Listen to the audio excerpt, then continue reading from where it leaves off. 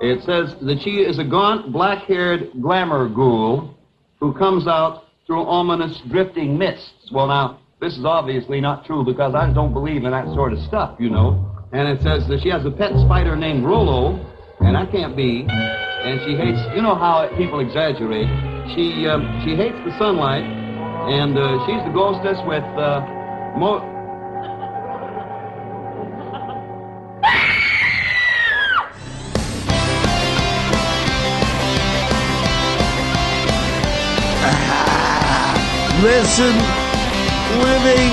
Listening to Synchronon. Sick and Ron. Yes, you're listening to Synchronon. The Sick and Wrong, the world source for antisocial commentary. God, what a bunch of scumbags. Good evening. Welcome to Sick and Wrong, the world source for antisocial commentary. I'm one of your hosts, D. Simon. I'm the other host, Kate Rambo. Okay, Rambo. How's tricks? D. Asking me what my favorite song is. I am not falling for this prank, but I do have a question for you. What? Is it what my favorite song is? Nope. Are you planning to put the hoe in Halloween this year? Every year I do that, baby. Every year. I mean, I've always maintained that Halloween is an excuse for men to dress as women and for women to dress as sluts. Yeah, I never need an excuse to dress like a slut. I do it all year round. But I mean, on Halloween, do you guys do that? Do you go to your fancy dress parties on Halloween? Oh yeah, the naughtiness outfits and the like sexy cat outfits come out for one night only. So do you typically do a slutty outfit, or do you ever do the weird girl outfit? Because I know you showed me that you one time just very, very disrespectfully went as the Twin Towers. Love that costume, yep. With another... that was actually my last costume I ever made. With another reprobate, and you guys even had like the planes going very distasteful. I was offended. But do you typically go for the weird girl outfit, or do you go for the slutty Halloween? I've typically always gone outfit? for the I want to have blood on me. That is what I want on but Halloween. Sexy? Like, are you a naughty nurse covered in blood, or do you go as like, I'm a blood bag? I don't do like the Jenna Marbles, like I am a box of tissues or whatever. I want to be like historical figures that everyone goes, who? And I'm covered in blood. So that is kind of the weird girl route. Yeah, I suppose it is weird girl. Yeah. Because that's the thing. There are two types of chicks on Halloween. There's the ones who do dress as slutty nurses or something, or the ones who kind of dress as like a Teletubby. You know Who what I'm saying? goes as a Teletubby? Yeah, there's girls. I've had girlfriends. Like I remember, I had a girlfriend who was actually pretty sexy, and I can't remember. I think I went as like Beetlejuice, and she went as like the big blueberry chick from Willy Wonka, but just like as a big huge blueberry. And I was like, Veruca Salt. She went as Veruca Salt. Veruca Salt, yeah, the blueberry chick. But I was just like, why? What, did you want her to go in like stockings and No, suspenders to go and a as PVC Lydia, night? like sexy Lydia or something. Oh, she should have done I that. was She should have gone as Beetlejuice. she should have gone as she's Mr. Well, Trick. she's like, you should go as Willy Wonka. And I'm like, I'm not doing that. No, Willy Wonka's We've a already bit lame. made this decision. Oh, well, The relationship by didn't we. last very long. I was about to say by we. Although you are Jewish, like Willy Wonka. That would have been my Gene one. Wilder was Jewish. Yes, He was very Jewish as the day is long. But, I remember one time I went to a Halloween party in San Francisco, and people who listen to the podcast from back in the day would probably remember this episode. Wackerly was like, I was thinking about going as a Kids in the Hall character, so Wackerly recommended Cabbage Head. Like, do you remember? It's a very obscure character, but it's Bruce McCullough played this like misogynistic guy had a cabbage head, and he'd just be a real asshole to chicks, and he had it's almost like a smoking jacket on and a cigar, and he'd go up to women and just say really rude things, and then when they would be like, "You're a horrible man," he's like, "Is it because of the cabbage on my head?" He'd blame it on the cabbage. That's not much different from how you act in real life. Yeah, no, Yeah. I didn't have to get into character, believe me. But so anyway, I got a bunch of cabbage, and I put like tape on it and put the hat on. And I remember thinking, like, this is a pretty funny, creative outfit. It's pretty original. Only 2 older men recognized the outfit. Be men. Just no one else. And there were a lot of hot girls at this party, and they were just coming up to me being like, why do you have like a rotted cabbage hat? And I was just like, you'll never understand. It's a boy thing. It's a guy thing lady. I just remember Wackily was like, "Oh, you're gonna be the hit of the party. Everyone's gonna know this. Outfit. Everyone's gonna want your picture taken. This is such a great idea." Yeah, Wackily, the king of cool. You listen to him. I once forced an ex-boyfriend to go as a JFK and Jackie O, but it was like seconds after he'd been shot. And like, so obviously he looked really cool because we did loads of latex. It's like House of Yes. Yeah, and he had like, half his skull missing, and he looked awesome. People just thought he could just walk around and people were like, oh, he's like a zombie or something. Everyone was like, who are you? No you one just look like recognized a it? granny. I was like, let them see what they have done. Everyone was like, what? And I was like, come on. Did you Come actually on, look like yes. Jackie O, like wearing a similar dress? I bought like a pretty much replica suit, and I had like my hair. I did my hair really short, although that fell down later on because I got really drunk. I just like pinned it up in a bob, and I had like loads of like brains and blood matter on me. I thought we looked so cool standing next to each other. I had a little pillbox hat. I was like, I'm ready for this. I'm ready to be Jackie O. I'm shocked that people would know that. Do you think people are gonna go as Boris Johnson? Why would anyone go as that clown? I just picture because like Trump was like that was an outfit that a lot of people would wear. And Trump. stupid Trump mask and Trump hair and like.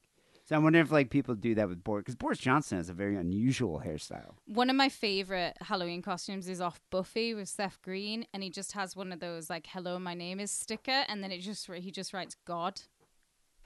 God. Yeah. Oh God on Hello, the. my name is God.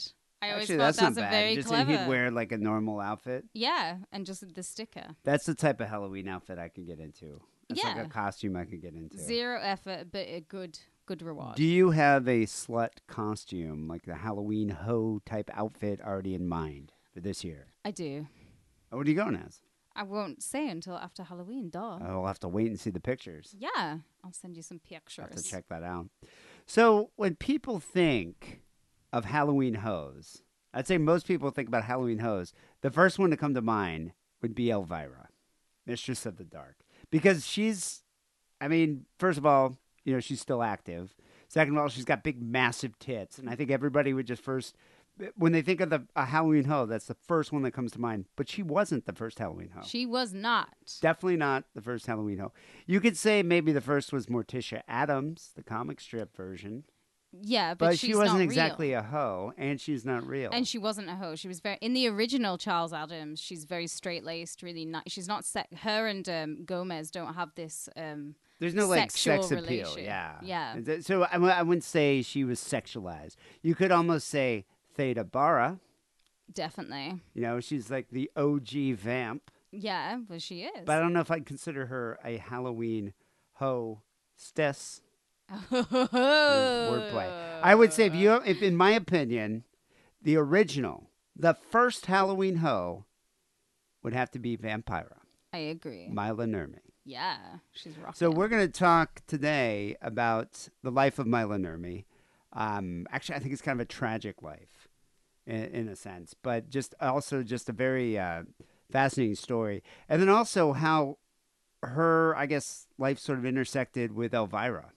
Yeah. And who, I guess it's kind of like, just two different women who were hostesses of the night. Halloween hostesses. I want to be a hostess of the night. So, Kay Rambo, why don't you tell us about Vampira? Yeah. Dee, well, we're talking about Vampira. It's really hard to like just put into a context of like how important she is in a popular culture sense. So it's like she is Charles Addams' Morticia brought to life. She's the first Queen of Ghoul. Queen of Ghoul. And she's portrayed by the Finnish pin-up model, Mila Nurmi, who was an actress. She was a beatnik, best friend to like tragic figures like James Dean and Elvis Presley and Liberace and Brando. She's the original goth vampire queen. She's also the first original ghoulie TV host, and she had a 17-inch waist. Yeah, Fuck me. Just a stunning person. And yeah, you're right, because at the time, I think in like mid-50s, they started doing these like horror hosts. Yeah, Horror, get into that. horror was becoming a thing, but she was the first one. There was nothing before. Yeah, there's her. no one quite like Mila Nurmi. I don't think there ever will be. There's a great quote by her where she said, "I never had an invitation to a Halloween party when I was a child. I found that as Vampira. I was Halloween. So Mila Elizabeth Nurmi, she was born on December the 11th, 1992. So she's a Sagittarius. Not 1992. Oh, not 1992. Well, 19. Well, she must have been like what? 19. Maybe it's like 1922. Yeah, probably 1922 Yeah, if you think about it. Whatever. No one's going to do the maths. She was, so like Sagittarians, especially female Sagittarians, it's a great sign to have. She's very assertive, you're direct. They usually get the best out of life, but also the worst, because they definitely have like a special blend of honesty. They'll suffer no fucking fools. They live life on their own terms and no one can tell them what to do. So that could be why later on she kind of, she made her own look. They'll do everything and anything first. They're like leaders of the pack. Definitely. I think they're the trendsetter. Fuck yeah. But also very stubborn. Yes. Yeah. And set in their ways. So Mila's very proud of her Finnish roots, straight out of her father's Finnish, and her mother was an American of Finnish descent. So there's like lots of like really cool stories about her birth, as there is for like chicks like this who like make up stories about, Well, I'm sure there's a mythology behind Yeah. where Mila Nurmi came from, especially after, she created this character. Of course. But it's generally accepted that she was born in Gloucester, Massachusetts, but the family, they relocated to Astoria in Oregon, which at the time had a massive, huge Finnish community. So I didn't know odd. that, but Yeah, that in could Oregon. explain why some of the Oregon foods are Scandinavian. It's weird though in California and the Pacific, like the Pacific Northwest, but also as you drive towards Central California, there's what the fuck's the name of that town? There's a town there. It's a little Danish community. Oh, I've heard about this town. Yeah. Yeah, it's really weird. I mean, it's a very boring town. I've been there. It's kind of right near the Neverland Ranch. Yeah. Solvang. Yeah. And it's like it's a tiny little town, but it's all Danish. And for some reason, all these Danish people came to this one area of California and just settled there. So I mean, it makes sense that Finnish people could have made it all the way. I love out the west. fact that when people emigrate, they're like, yes, we're going to emigrate to a different country, but shall we all just live in one community in this different country together? Well, yes. It's so vague. Like you can go there and they have like all these like Danish delicacies and desserts and stuff like that you can only get and pastries that you can only get in Solvang. Yeah. So she was born in 1922 because she rarely spoke of her youth or the fact that she grew up surviving the Great Depression. So her free-spirited ways, they often put her at odds with her very level-headed mother. Her mother was frustrated with her daughter's fantasy life, and she once said to her, "You are just Elizabeth Nurmi, and you work at the fish cannery." She's like, "Fuck you, harsh. Mom. That's really fucking harsh." Shatter her dreams. Yeah. So, Mila's gorgeous and she's very headstrong. So in 1940, when she was virtually penniless, she'd been saving up her money from the fish cannery. She headed for the lights of Tinseltown like a lot of young people do, but she found a barren wasteland and she headed for New York, which was not atypical for the time. It happened, James Dean moved to Los Angeles and then he went and got his feet wet. I mean, Marilyn Monroe did the same thing. Yeah, 1940 Los Angeles. Yeah. Yeah, I don't think much was going on. Well, at even that like point. Brando did the same. You would go to Los Angeles, you would kind of meet producers, and then you would go and perfect your craft on Broadway. Yeah. Yeah. And then go back. A lot of them, oftentimes, they returned. Yes. So it was around this time in Hollywood, just before she was to move to New York, that she met Orson Welles. She had an affair with Orson Welles. He was married to Rita Hayworth at the time. And because Mila's just starting out, she got pregnant and then she gave birth to the child, gave it up for adoption. What a hussy. Yeah, I've looked into that, and their son, he's still alive. He became a lawyer, but he's very hush-hush on the internet. There's no presence. I wonder if he looks like Orson. How did she, was Orson like a playwright at the time? Like Orson Welles? Like how did she come across that guy? Probably just doing the rounds in like 1940s. I mean, Orson was a shagger, and so was Rita Hayworth too. So their marriage was not very long-lived. Remember that advertisement he did for, what was that liquor? Oh my God, yeah, it's on YouTube. Wasted. Yo, he is absolutely off his box. It's like the drunkest man you've ever seen. It's hilarious. Yeah, it's great. So she moves to New York. She's given up this baby for adoption, which I think is very noble of her. Back then, they were all having like backyard abortions. So like, good for her for fucking going for it. It's probably a very traumatic thing that. So she started to become a pin-up model because she's fucking gorgeous. So there was Alberto Vargas, who has created some of the most beautiful drawings of women, the Bernard of Hollywood, and one of my favorites, Man Ray. Man Ray, yeah. Yeah. Legend. She also became a Broadway star. She appeared in countless plays. Apparently, Mae West saw her face and her waist just once, and she fired her from a production of Catherine Was Great because she was obviously being upstaged by this beautiful Mila. That reminds me of a really good story about Elizabeth Taylor and Sharon Tate. So Sharon Tate was hanging out on one of Elizabeth Taylor's sets, and Elizabeth was like, I wanted to get her off the set. I don't want her hanging around.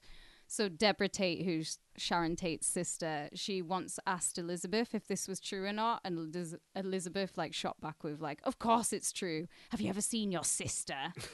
What did Deborah Tate look like? Deborah Tate's pretty too. Oh, she's not as like no Sharon Tate. No, well, who is? Come on. She was also in chorus lines, in chorus lines with like the exquisite Lily St. Cyr, who was beyond beautiful herself, and yeah, she was a smash hit on Broadway. So she gained attention and fans, and she was in a show called The Midnight Show Spook Scandal. And it was here where she would perfect her famous scream. She would fake faint. She would lay in a coffin. And she just like seductively skulked about a mock cemetery. That sounds like a great job to me. Yeah. Well, that was kind of her trademark, was that scream, that shriek she would do as she came out of the mist. Yeah, it's hard to do that. It's interesting. So Midnight Show Spook Scandals was like a Broadway play, like a Broadway musical or something? Yeah. Oh, wow. So that's kind of where she started perfecting this goth character. Yeah, I think this is where the bones of it came to be. So in 1954, she's 31. She was a nightclub coach attendant, and she was also a necktie painter to keep you got to pay those bills, Dee Simon. She attended a Hollywood party with her husband at the time, who is actor-writer Dean Reisner. So at this point, she had moved back to LA. I think you would still have your agent, and you would go like back bi-coastal? and but you were mainly because like Broadway plays only run for a certain amount of time, don't they? And then you would move on. And then probably if you became a hit on Broadway, then you were probably offered different roles in Hollywood. So you're probably exactly. back and forth. So when she went to this Hollywood party, it was like a fancy dress party day. You know what that means now. I do. So familiar with the term. She made her own like kind of vampire costume, and originally it was inspired by the cartoons of Charles Addams. She just made it out of fabric scraps. So she hit a nerve with the television producer Hunt Stromberg Jr. That's a great name. Yeah, it was very American. Because he spent months after this thinking about her, about this woman he'd seen dressed as Morticia. And he wanted to hire her to host monster movies for the Los Angeles television station KABC TV. Well, she was very inspired definitely by Charles Addams. Oh, yeah, I'm going to talk about Addams who family thing. But also, her. she had other inspirations as well, like Theta Bara. Oh, yeah. I've got a list of people coming. So before we get into how she created this character, I'm just going to tell you like a little bit about like what was actually happening in America at the time, so I can set the scene for you, Dee. All right. So the first electronic television had been invented in 1927, and by the mid-50s, it was one of the most popular products. At the start of the decade, there were about 3 million TV owners, and by the end of it, there were 55 million TV owners watching shows from 530 stations. So television was booming. The average price of TV sets, it dropped from about $500 in 1949 to $200 in 1953. But still expensive. That's about $2,000 in today's money. Yeah, I was about to say, even $200 is still expensive. I mean, they're fucking massive too. Yeah, and black and white, not even color yet. I mean, you remember these days. Oh yes. Yeah, I'm sure you do. I remember the talking box. So whilst Rick and Lucy were still sleeping in separate beds, stations across the US, they were buying up like horror movie packages, and they were sold in packages called shock packages. 52 movies, that's what you got. You got one for every week of the year. So every local station in every state every person of a certain age will remember their like shock hostess. One of the most famous is John Zachary. He set the bar for them in 1957 with his Shock Theatre in New York City, which is still very famous. But Vampira came first. The Vampira show, it premiered on May the 1st, 1954, and television would never be the same. At the time, were there other female horror hostesses? There was no one. She was the only one. So there was no male or female. No, it was okay, just but Vampira. I mean, around that time after she started, were there other female horror hosts, or was it all male and she was the only female? There was no one. There was I'm only saying after she started. after Vampira. After Vampira. Yeah, then there was, but before Vampira, but there were was female. no one. There were female hosts as well after Vampira. Oh yeah, there was female and male horror hosts. Even in the 50s. Yeah, but it was mainly males. So her husband invented the name of Vampira, but she immediately got to work on creating this character. So this is a quote from Myla. I started by thinking what people said was inevitable, that being sex, death, and taxes. Hunt wanted a vampire, so then I thought, what about a sexy vampire? Adams was flat-chested, barefoot, mute, certainly wasn't that. I could be a sexy vampire pondering death in all sorts of crazy and urbane ways. The taxes, I'd leave those up to the Republicans. She's a character, like. So she described the recipe for her look as being 1 part Greta Garbo, 2 parts each of the Dragon Lady, the Evil Queen, and Faye DeBarra, and 3 parts Norma Desmond, and 4 parts Bizarre Magazine. So you know the Evil Queen from Snow White? Oh, yeah. That is actually based on Myla Nurmi. Oh, I didn't know that. That's interesting. She doesn't mention Morticia Addams. I think because she had taken elements of Morticia, but she wasn't a major player to her. Maybe the inspiration for the look, yeah. Yeah. So to exaggerate her, we were talking about her waist, her 17-inch waist. It's insane. She actually strapped her midsection with a tightly bound rubber inner tube, so that gave her like those hips. Those hips don't lie, baby.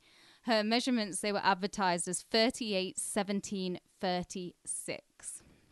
A black patent leather belt that was cinched around her waist, so it went several inches smaller, and it was about the circumference of a 45 RPM record. Bloody hell, mate.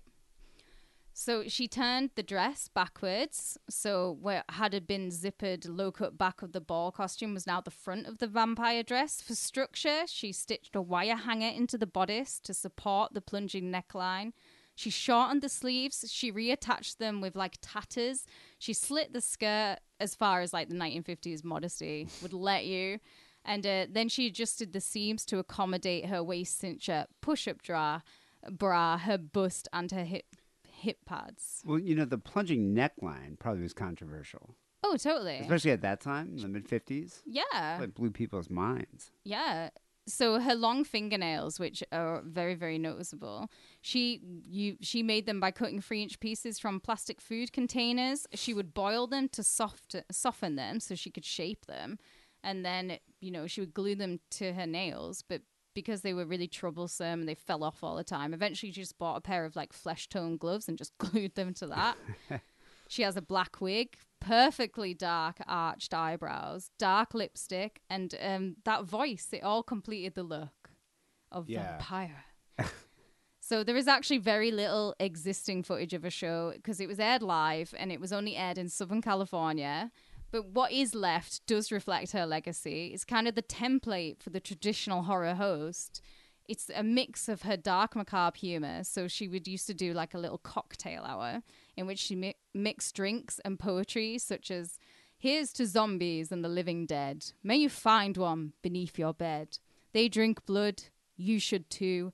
Hemoglobin is the drink for you." I love her. Like, it's kind of intelligent, though. It's like intelligent verse. It's like, Tales from the Crypt could not have happened without this. No, I mean, she's the original horror hostess. Yeah. And so we have a clip here of the cocktail clip, which is one of the only pieces of footage from her show that I looked, and there's documentaries about her that found other footage, but the only footage I could really find online was this one clip of her talking about cocktails. Yeah. What I need is a vampire cocktail to settle my nerves. It'll not only settle them, it will petrify.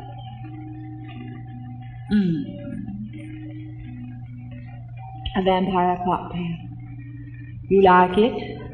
It hates you. I've had several letters asking whether olives or cherries should be used in making my cocktail. Well, actually, neither is necessary, since they'd only disintegrate upon being put into the cocktail. However, if you want to use some garnish, you can drop in an eyeball, if you happen to have an extra one around the house. So yeah, that was fun. As well as a slew of baby ghouls like Lux Interior who were glued to their screens. There was a small transvestite director by the name of Edward Jr. who was also paying attention, along with James Dean. So, James Dean had a really special relationship with Myla.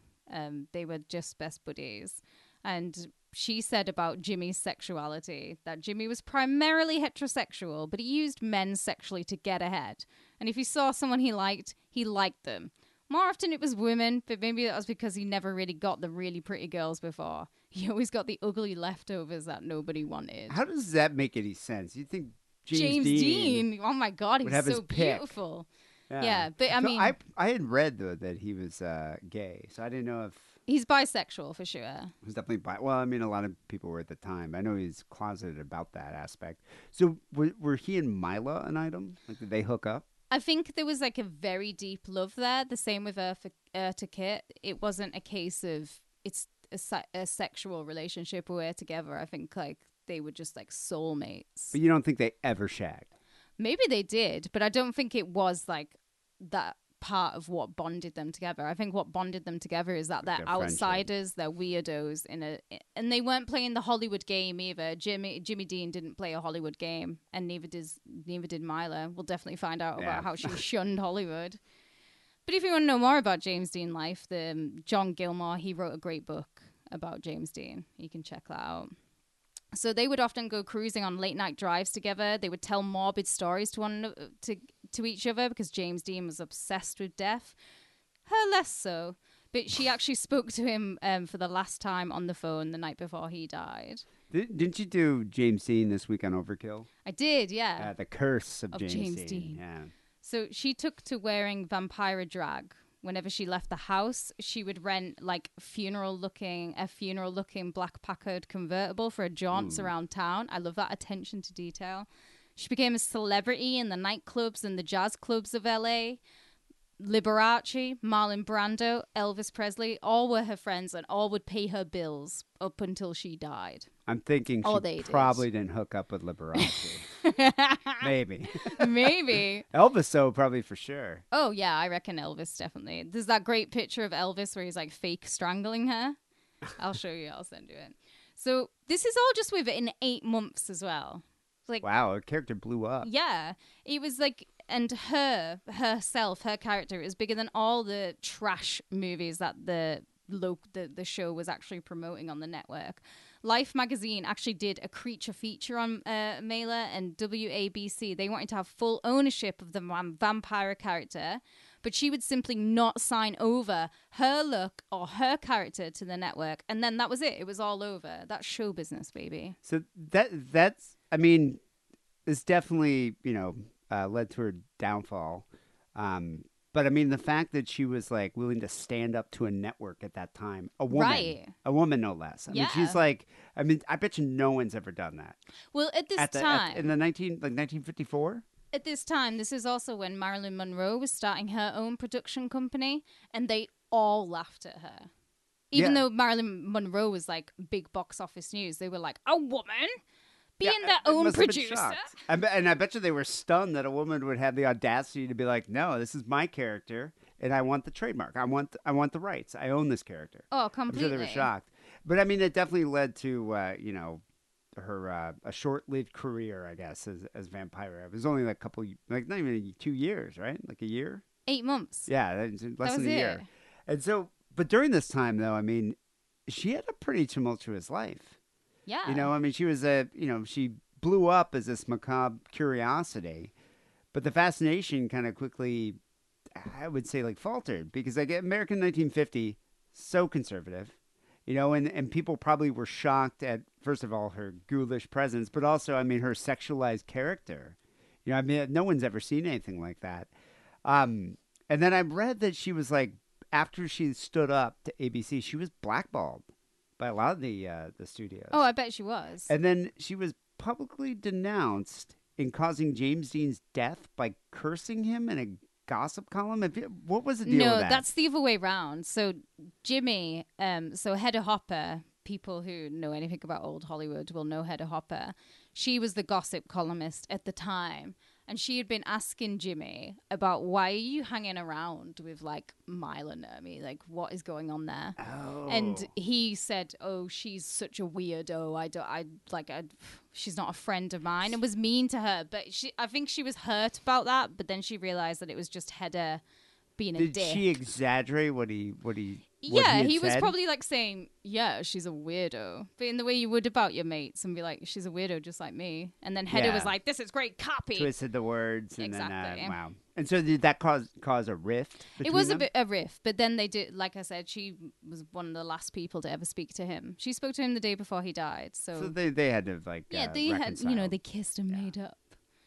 So she was actually, in 1954, she was nominated for an Emmy Award for Most Outstanding Female Personality. And she kind of returned to films with the John Barrymore Too Much Too Soon in 59.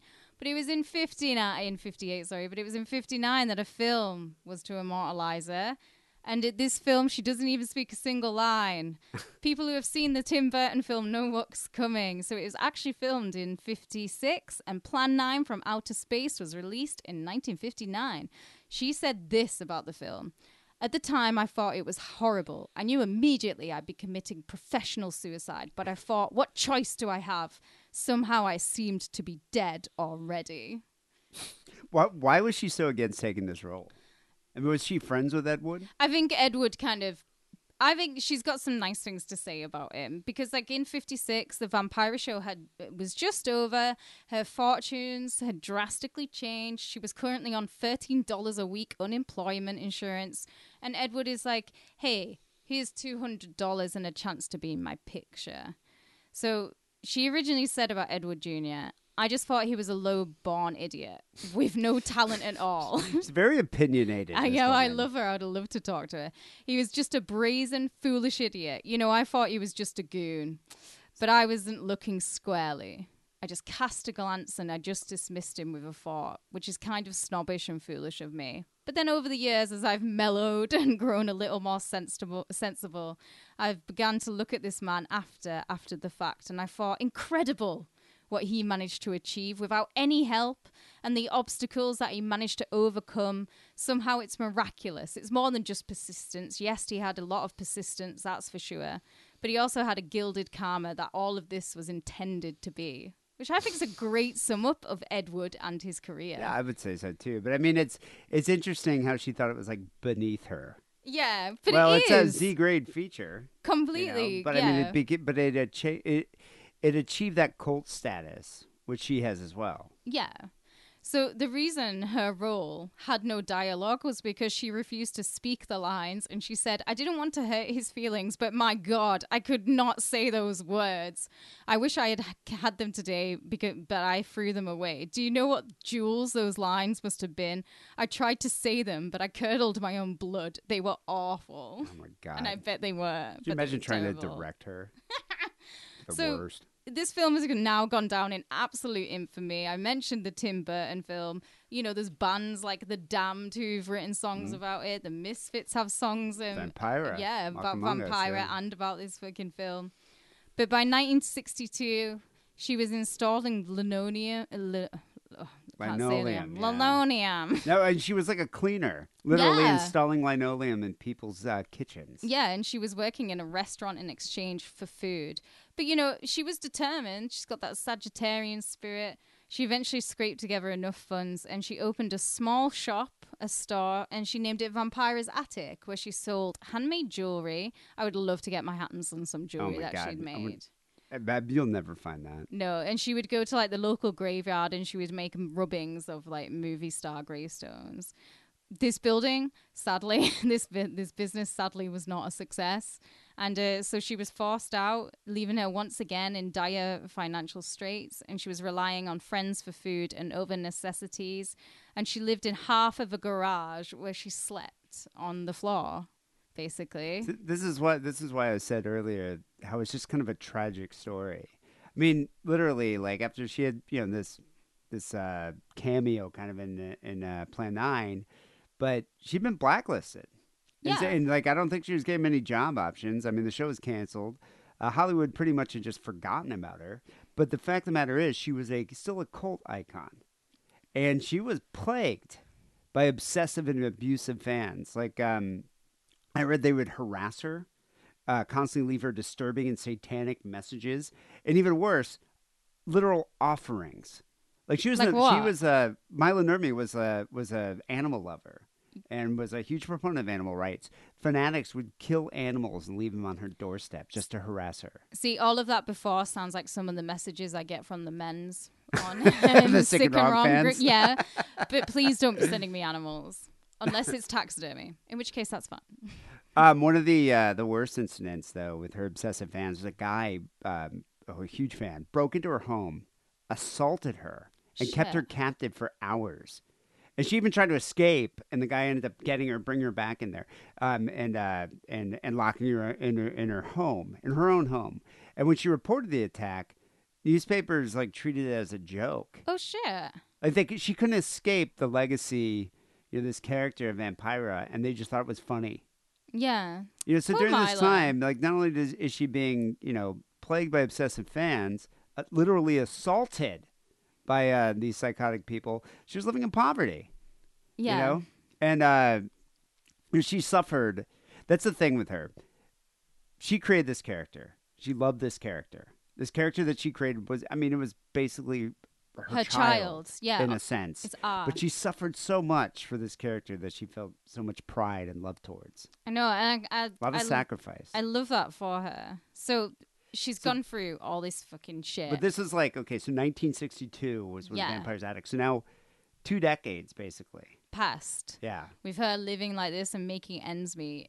So now we're in 1981, and executives from the LA TV show KHJ TV, they approached Mila about reviving the Vampira show because, her star is still shining. People haven't forgotten about her. Well, and plus they originally put the show on. Yeah. So some producers like, we got to do another horror show. Well, what about the Vampira show? Yeah, bring her back. We remember her. And so it's to her, it's like her troubles are kind of coming to an end. There's an escape here. She was to consult on the new show, providing materials from the original program, such as like set photos and scripts. And under her agreement, she would serve as the associate producer, and she would do occasional guest appearances as the new Vampira's mother. So she's not coming back as Vampira. She's just going to be like the consultant and coming on to tour. Well, like to do clearly bits. she's too old. Yeah. For Vampira. Although if you think about it, she was still very beautiful. She's later gorgeous on. up until and you'd her think dying with day. that character, she'd kind of be immortal in a sense. But I think producers, Hollywood, sleazy, they want someone young. Yeah, they and want sexy. someone with jugs, maybe. And think about the 80s. This Oh, was when yeah. like every film had to have a titty scene in it. I you miss know? those days. I do. So I mean, I can see that, but I bet you that definitely bruised her ego a bit. Well, maybe she was happy to just take a Have behind-the-scene jobs, role yeah. and just have money. But also, I mean, being I read actually an executive producer, not an associate. But Oh, right, yeah. But she would have had a credit, Yeah, and then which- she would have been able to receive royalties. yeah, This is a life-changing opportunity. it's what you want. Yeah. She was to have immediate problems, though. And it was immediate with the actress that they picked to portray the new Vampira. So she filed a $10 million lawsuit claiming there is no Elvira, only Vampira. The case was actually eventually dismissed, but up until her dying day, she died by natural causes at the age of 85 on January the 10th, 2008. She would curse the name Cassandra Peterson. And so this is the moment that we're going to talk about Elvira, but I want to reiterate, Nerby's life had a regrettably tragic end. I don't think it had to. I don't think it had to have ended that way. She could have licensed the character to the studio and been like, fuck you, and lived out her days as a very wealthy woman with royalty checks. Plus, they would have went with this character. Elvira merchandised she merchandised everything. So she would have been merchandising Vampira, which Vampira would have made more money off of that. But instead, she chose not to compromise her integrity, and she tried to wage like a pointless battle in court. I mean, personally, I think there's a portion of her being rather bitter that they were she's being forced to pass on the mantle to a younger hostess. See, I feel a bit differently. I think with there's you. an element of that. I feel that I really like her headstrong spirit, and I can totally see in her mind that to her, because we're going to talk about who Elvira is and what Elvira represents. To me, Vampira is art, and what she has created set the stage for people to copy this art. And this is somebody who's modeled for Man Ray. This is somebody who's hung out with James Dean, Marlon Brando, Elvis Presley. I can see why she feels this way, and she doesn't want to give up her art. And she doesn't have to just to make money. She didn't play the Hollywood game like you're thinking she did. I think that's true, but I think there's an element of her being bitter, having on to pass this same character, this creation she had, to this younger woman, this younger, also equally beautiful woman. And in the crazy, the odd thing, I guess the irony, is they're both very similar backgrounds. Okay, well, tell us. Yeah, so Elvira here, Cassandra Peterson, was born in Manhattan, Kansas, September 15th, 1951. Virgo. I was in Virgo. She's a Virgo. An interesting fact about her is when she was a toddler, she was scalded by boiling water. She was trying to, I guess she was a kid, she was like 2 or 3, and she tried to pull a boiling pot down. No, a pot of Easter eggs. Oh. And it got all over, and it burned her skin. Over 35% of her body is scarred. And so she actually was in the hospital for 3 months and she had to have skin grafts. And as a result, she was bullied, like mercilessly as a kid. I never knew that about her. Yeah. What's interesting, too, I think because of the bullying, because of the teasing and all this, she kind of developed this comedic type of totally. attitude to kind of cope with it. But that dress that she wears, also a slinky black dress, but much more slutty than Vampira, on purpose, though, with a plunging neckline, clinched tight at the waist of the belt and slit high on the thighs, fits her sexy persona, but designed specifically to cover the scarring. That's amazing. I never would have known she was... When I was doing my research, I was like, I had no idea about that. So is it like her arms and her shoulders and like thighs. her back and her thighs? Back. Wow. Yeah. So you never would see that. So she became obsessed with horror kind of at an early age due to one of her cousins who took her to see Vincent Price's House on Haunted Hill. Oh, classic. Yeah, and Vincent Price became her hero. She met him later on. And she went through like all of his Hammer horror, all of his films, and moved on to Hammer horror and then Monsters of Filmland and all that. And, later on when she came out with her own show, Elvira's Haunted Hills, it was dedicated as an homage to Vincent Price. And she claims that Elvira, was influenced by kind of a cross between Vincent Price and actress Mae West. Oh, Mae. There's a connection. Yeah, Mae who hated Mila. Yeah. So her career kind of started.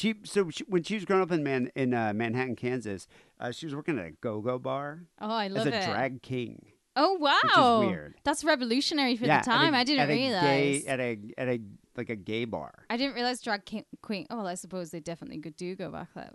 But then long. She was inspired by Anne Margaret in the film Viva Las Vegas, and she went to Vegas with her parents during high school, and they went and saw like a live showgirl show. And when she was there, production staff noticed her. And she was only 17 years old, but they convinced her parents to let her sign a contract. Oh, right there so and then. She could come work there, yeah. Jesus. At the Dunes. So immediately after graduating high school, she went straight back to Vegas, and she became a showgirl in Frederick Apcar's pioneering Viva Les Girls at the Dunes. They made documentaries about that. And it was at the Dunes. Yep. Also is where Elvis Presley was working. Yeah, he had another connection to Mila. The whole top floor of the Dunes belonged to Elvis. Yeah, the entire top floor. And so there's a great story that she writes in her memoir. But she was in Vegas. She met Elvis, and I guess he had like a big party. So Elvis wouldn't go out. No. He wasn't going out to bars or hanging out at the casino. He had an entire floor of the International Hotel that he just kind of like hung out at. And he would just let the girl be like, bring them all up. Bring them all up. Yeah, And they for would just him have and a the big, massive boys. party. Yeah. And she said that he's just always surrounded by handlers, so it's kind of hard to get close unless he wants to talk to you. And he singled her out, Oh, even though she's like amazing. 17. Who cares though? You'd be like Elvis. Well, I think he had a thing for the young girls. Oh, well, that's what How they old was say. Priscilla? But yeah, when they got married, Priscilla was 23. Yeah, but when did they start dating? Well, technically started dating when she was 18. She was young. She was young, yes, He we all know liked this, the but we're youngins. not going to get into this. Not on this show, not here, not now, not with me. So she spent the night with Elvis. Don't really know for sure what Oh exactly my God, banging happened. him. Come on, you're going to bang Probably, him. I'm sure. I would not be surprised if Elvira's a bit of a star fucker. Especially, I mean, she's just kind of starting her career. Elvis Presley. I What think girl wouldn't Yeah. be But spreading this their is, legs I mean, for him? this is 70s Elvis, who I think definitely had trouble. Yeah, this would have getting out. been probably what, like early 70s, probably late 60s. Oh, when he was so Yeah. handsome. He was so handsome in the early 70s. But Elvis, spending time with her, kind of lectured her. He's like, let me tell you, Vegas is no place for a young girl like you. You need to get the hell out of here. You don't want to stay here and be like all these other girls and end up in your 30s and doing God knows what or just working at a blackjack table. Good advice. Yeah, he said, if you really want to be in showbiz, you got to get out of this town.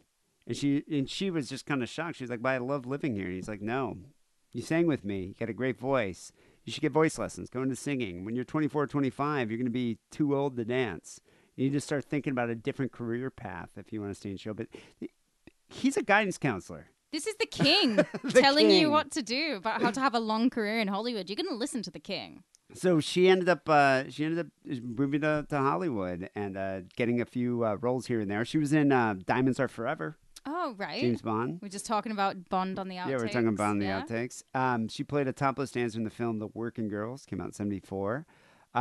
This is odd, too, which I never knew about this, and I found this on Wikipedia. But she posed for the cover of Tom Waits' album Small Change. Oh, I didn't know that You was wouldn't her. recognize her because she's a redhead. Yeah, I didn't Yeah. know that was her either.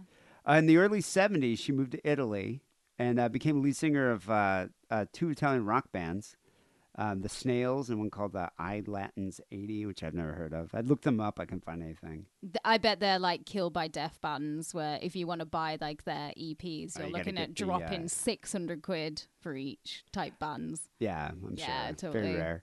But she also in Italy, when she's working at like this cafe, she was introduced to a film director by the name of Federico Fellini. Oh, by the name of. Yeah, just this little guy. This guy you might have heard of. Yeah. And she actually ended up getting a small role in the film Roma.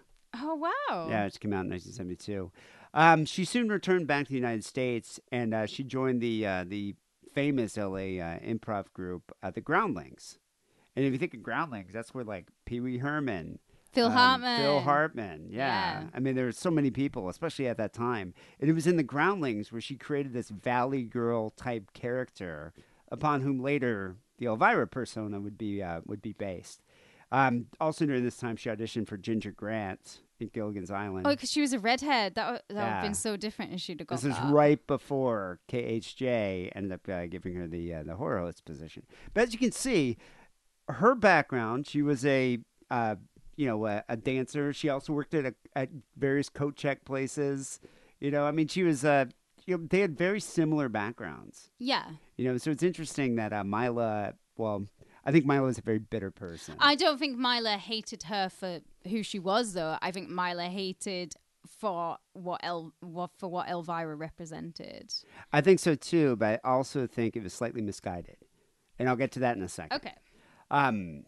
So 1981, Vampira resurfaced, Milo Nurmi, because of they wanted to remake the Vampira show, but they were going to call it Fright Night. Yeah, but they wanted to use that character. And so, the idea was to have Vampira come on as the mother of the new Vampira. It was similar things, banter between movies, sexy, same kind of ghoulish, Silly sexy jokes. outfits, silly jokes, and puns and things like that. But it was just fraught with problems. And I think mainly because Milo Nurmi probably sucked to work with. I think she was really difficult to work with. She was headstrong, stubborn, and very protective of the vampire character and the ownership of the character. As you can see, when she gave the finger to ABC, Yeah. at the time, pretty much destroying her career. So Mila Nurmi only worked on the project for a short time, and then she wanted the producers to hire an actress, singer-actress named Lola Falana, a beautiful woman.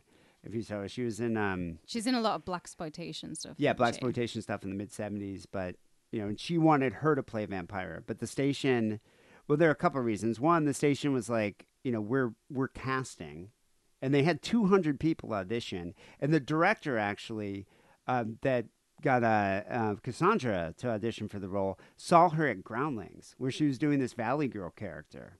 Moon Zappa song Valley Girl just come out, so she was doing a character in the same kind of voice, but really sexy. And she talked like in that Valley Girl. I can't do one, but she talked in that Valley Girl accent that Elvira uses. And the director of Fright Night was like, "I want you to do that character." And he's like, "I want you to audition for this role, but you got to do it spooky." And she's like, "All right, well, it's not a spooky character, but I guess I could do it." And so she did the character, but kind of spooky, and they were like, "This is amazing." And so they're like, "You just need to come up with a look, a spooky costume."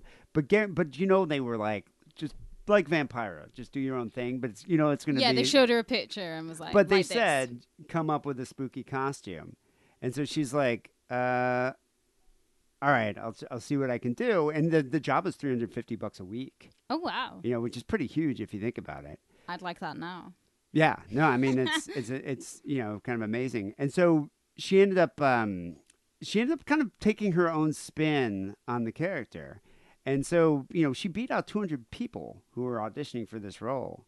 And so Mila Nurmi was very upset about that. And she didn't like Cassandra Peterson from the get-go. I think mainly because she had someone in mind. I think that as well, but I've read a list where she talked about other Hollywood actresses who could have played Vampira, and she did say Angelina Jolie. Well, that was years later. I know that's years later, but I mean, I think she did have a look in mind for who she wanted, and Cassandra Peterson and her big, huge, delightful jugs was not it. And I think also the Valley Girl thing. I don't think she liked that either. I don't think she liked that at all. So, but what I'm saying is Cassandra Peterson was doing her character. It was the producers who were like, "We want to do something based on Vampira, make it spooky." And so it was the producers who kind of made this character that Mila Nurmi ended up hating. Yeah. And so, and also Nurmi thought, Cassandra Peterson was completely inappropriate as Vampira. So anyway, she had to come up with, this outfit that she was going to use. And what she based the outfit on was based on Sharon Tate in the movie Fearless Vampire Killers. So sexy. Yeah, awful film, but she's fantastic looking in that film. Yeah, no, she's beautiful. She's beautiful in that movie, and I think she was like, "I'm going to make this character, based on Sharon Tate." And so she had this red outfit, and she actually worked with what's his name, Robert Paragon, who played Jambi the genie in. Oh no way, Jambi! Yeah, he was John Paragon. John Paragon. He was also in Groundlings, and her friend Robert Redding.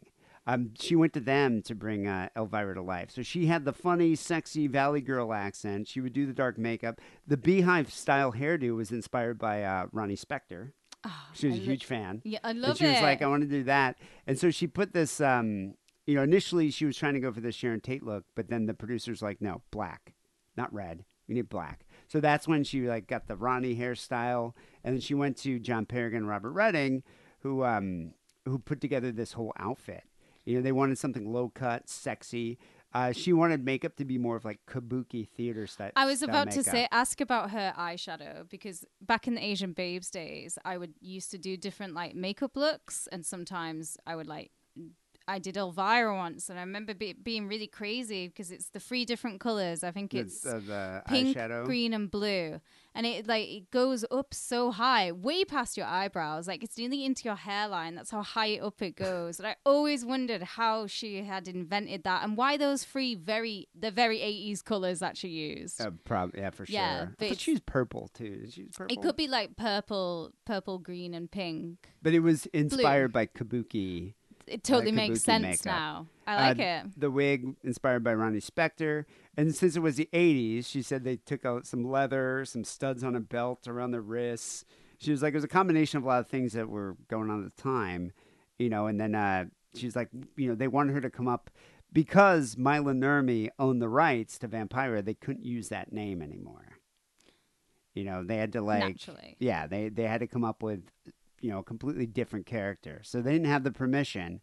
And so so basically at the time, Mila Nurmi was just really upset by this whole thing because she was like, I didn't want Vampira to be anything but perfect, and I certainly didn't want her to be portrayed as a slut. And so they basically were having. I think they accentuated the plunging neckline for Elvira because Elvira has massive titties, and I think they were accentuating that looks. It's the 80s. Of course. So they're making this sexy character. I mean, she added her own features to it, but they couldn't use the name Vampira anymore. And Cassandra Peterson says it was a bummer because, later Vampira got all geared up about it. And she was like, but it wasn't even a costume I wanted to do. Yeah, she wanted to be a redhead. She wanted to be a redhead, natural redhead, and go for this red look. But, they wanted they basically wanted a Vampira. But Vampira 2. A modern version of Vampira with big titties. And so they were like, well, now we got to come up with a different name.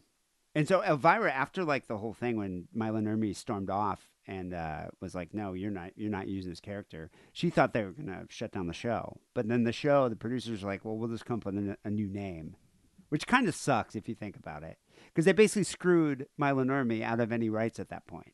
Yeah. That's why, to my point, I think she should have been like, well, fuck you. Keep the name. I'm just going to, but I take all the licensing and get the royalties. Yeah, but you're forgetting that she's obviously Very so protective of what she's created. To her, in her mind, she's making art, and then what they're doing and is this is pissing on desecrating it. This yeah, is desecrating completely. it. Yeah. So Cassandra Peterson said they had a hat with a bunch of different names. And that's how they came up with it. They were trying to pick it out. Oh, and she was like, she even put Cassandra in there. She's like, I'm glad they didn't pick that. But someone pulled out the name. What about Elvira? And she was like, oh, that's a weird name. But I think the reason they ended up going with that, or whoever came up with it, is probably because of that Oak Ridge Boys song. And older people might know the song. They're like a terrible country band from the late 70s. But they sang a song called Elvira. I've never heard this song. Oh, it's terrible. There's a guy, it's almost like a barbershop quartet. One guy's like, bapa, mow, mow. A heart's on fire for Elvira. But she liked it because of Elvis, Elvira. The female Elvis, She loved Elvis. And so, they made this character, Elvira. Here, I'm going to play a little clip. Hello, darling. Yes, sirree. It's little old me, that gal with panache who rakes in the cash. Elvira, Mistress of the Dark. I really should have said who rakes in the IOUs, but that wouldn't rhyme.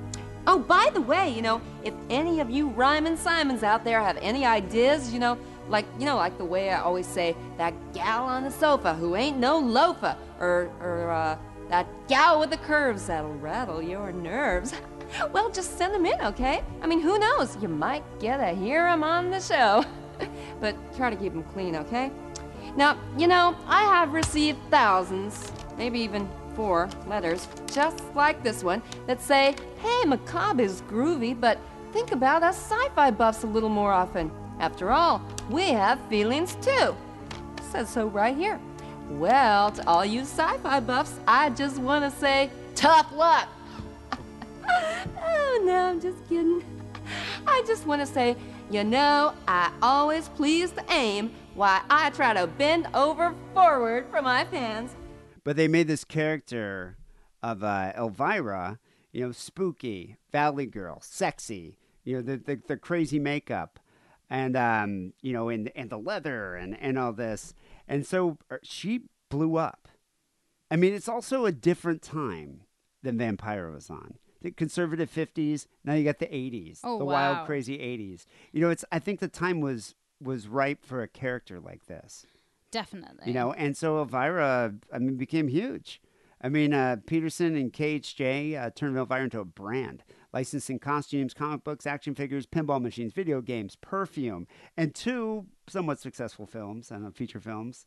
I actually like her. I like her first film. We were talking about. I never knew there was a second one, but we were talking about the first film. But this is what I'm saying. If they would have used Vampira, Mila Nurmi would have had royalties from this. I don't think that's what Mila wanted for Vampira. Though. Well, Elvira's success reopened some old wounds and enraged her over the years. I think she was very upset about it, and bitters. It prompted her to file a $10 million copyright infringement lawsuit against her due to the likeness between Vampira and Elvira. I mean, Nurmi obviously wanted to protect her creation from what she considered a very demeaning portrayal, shameless marketing, and she wanted financial compensation due to the copyright infringement. So she launched this $10 million lawsuit. She even tried to appeal to the press, and she did get a couple of write-ups, ran an advertisement for help, but I think at the time no one really knew who she was, you know? Yeah. So the lawsuit was eventually dismissed on March 31st, 1989. The Times reported that Nurmi's own lawyers actually petitioned to withdraw from the appeal because Nurmi wasn't even responding to any attempts to contact her. Well, could that not be, though, because she didn't have, like, a phone a lot of the time? Marlon Brando would pay her phone bill occasionally. Well, that's the thing. I mean, she didn't. It wasn't very uncommon for her people to have. She would just avoid people in general, but also no one could really contact her because she didn't have a phone or even electricity. I mean, she lived in a garage for a few years. The judge of the case concluded that the characters were distinct enough to avoid any confusion. It wasn't really a copyright infringement. Also didn't help matters that Nurmi had stated that Vampira was a campier and sexier take on Charles Adams' Morticia. If Charles Adams had been alive, do you think he would have sued? Also a knockoff. So, yeah. I mean, if she wouldn't have said that, she might have been able to get some money. But I guess, Nurmi was very guarded. She obviously was very set in her ways. She was very distrustful, definitely of studios and producers and things like that. She was very upset about the decision when this happened, when they dismissed the lawsuit. And in Bizarre Magazine, she was in an interview in 2005 where they asked her about Elvira, and she said, this is my favorite quote. "Boy, has the devil got that bitch. It's the devil in her blood." I actually have that issue of Bizarre Magazine. The spite in her voice. And so after that court case, Nurmi sunk deeper and deeper into poverty. At one point, she lived in a garage, and she would never forgive the fact that Peterson was immensely successful, profiting from a knockoff Vampira, and while she was languishing in just abject poverty. But Peterson has never publicly badmouthed Mila Nurmi. She says, "I'd like her to be friendly with me. I just don't understand why she has such hostility towards me." This reminds me of your podcast. You're the Vampira, and everything else is Elvira. Yeah, you're Vampira. Yeah, one of the original podcasts. Yeah, that doesn't really get any. I mean, kind of a cult status. They'll probably do a documentary on on Sick and Wrong, and everyone will say that they listened, and they're like, "Oh yeah, one of the innovators, the originals." But there's so many true crime. We were probably the original true crime podcast, I think. Yeah, you probably are. I can't think of doing anyone else murders who's been in going 2006 and still going. And still going, yeah. Whereas, you look at something like Last Podcast on the Left or whatever, it's like making Elvira money. I'm getting bitter. Now you're making me bitter, Kate Rambo. I can't.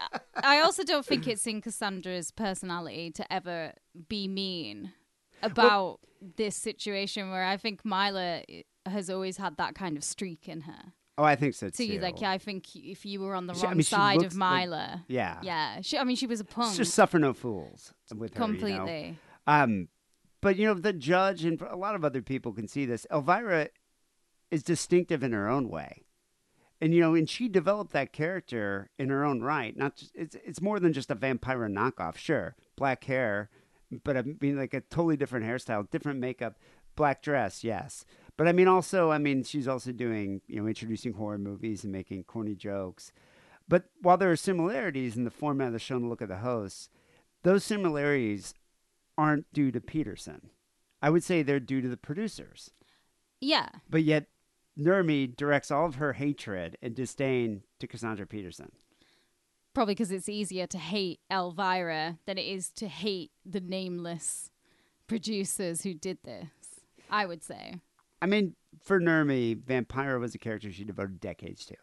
And she suffered for this character, obviously. So it had to have been deeply personal. But yet, in contrast, for Peterson, for Cassandra Peterson, Elvira is a character that she puts on, that she enjoys doing, enjoys playing, and she would make a lot of money from it.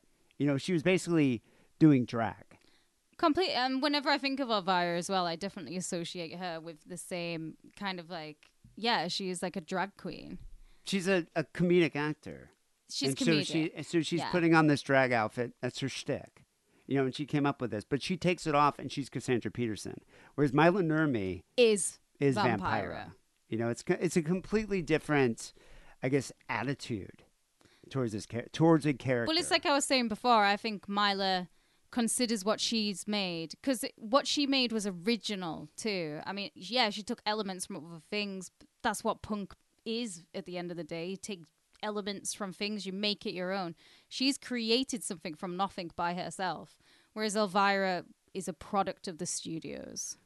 But also a product of herself. I mean, Yeah, she came up with Elvira, this Valley Girl character, the demeanor. Would never have lasted this long. Elvira would never have lasted long if it wasn't for Cassandra being talented. Absolutely. And I mean, you know, I've actually interviewed Cassandra Peterson. She's a very cool person.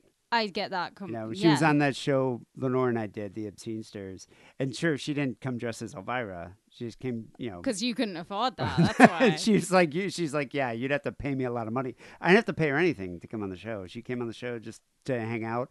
She was hilarious. I remember one of the funniest things she said is we were talking about her daughter, and she's like, so I was like, so is your daughter just like super into Hot Topic and goths and all that? And she's like, no.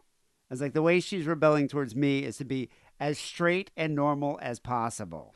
She's like probably the most boring kid I've ever been around.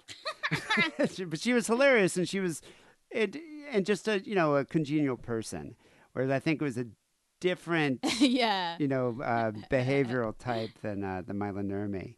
But you know, Elvira never took Nurmi's slurs personally, whereas Nurmi took all of Peterson's actions very personally. And she went to her grave hating Elvira. While Peterson was always respectful towards Nurmi. When Cassandra Peterson heard of Nurmi's death in 2008, she made generous donations. I read somewhere upwards around $40,000 to $50,000 towards Nurmi's favorite animal shelter, because she heard that she loved animals so much. That's really nice. I think so too. That's you know? really sweet of her. But it sucks that Nurmi didn't get to you know, merchandise the trademark Vampira and actually, you know, reap some gains, some profits from it. You know, and she did, I guess, later on. Her name and likeness, she did license some things. I guess Vampira model kit for Atomic Creations. She did a pre-painted figurine from Bowen Designs. I don't know if, I mean, they licensed the character. I don't know who's making the money from it, though. That's kind of like the way it is now. So like we were talking about James Dean before. His estate makes $5 million a year. There are no living relatives of James Dean. Where's this money coming? Where's that money going? We're going to get to that in a second, but there are living relatives of Mila Nurmi. Yeah.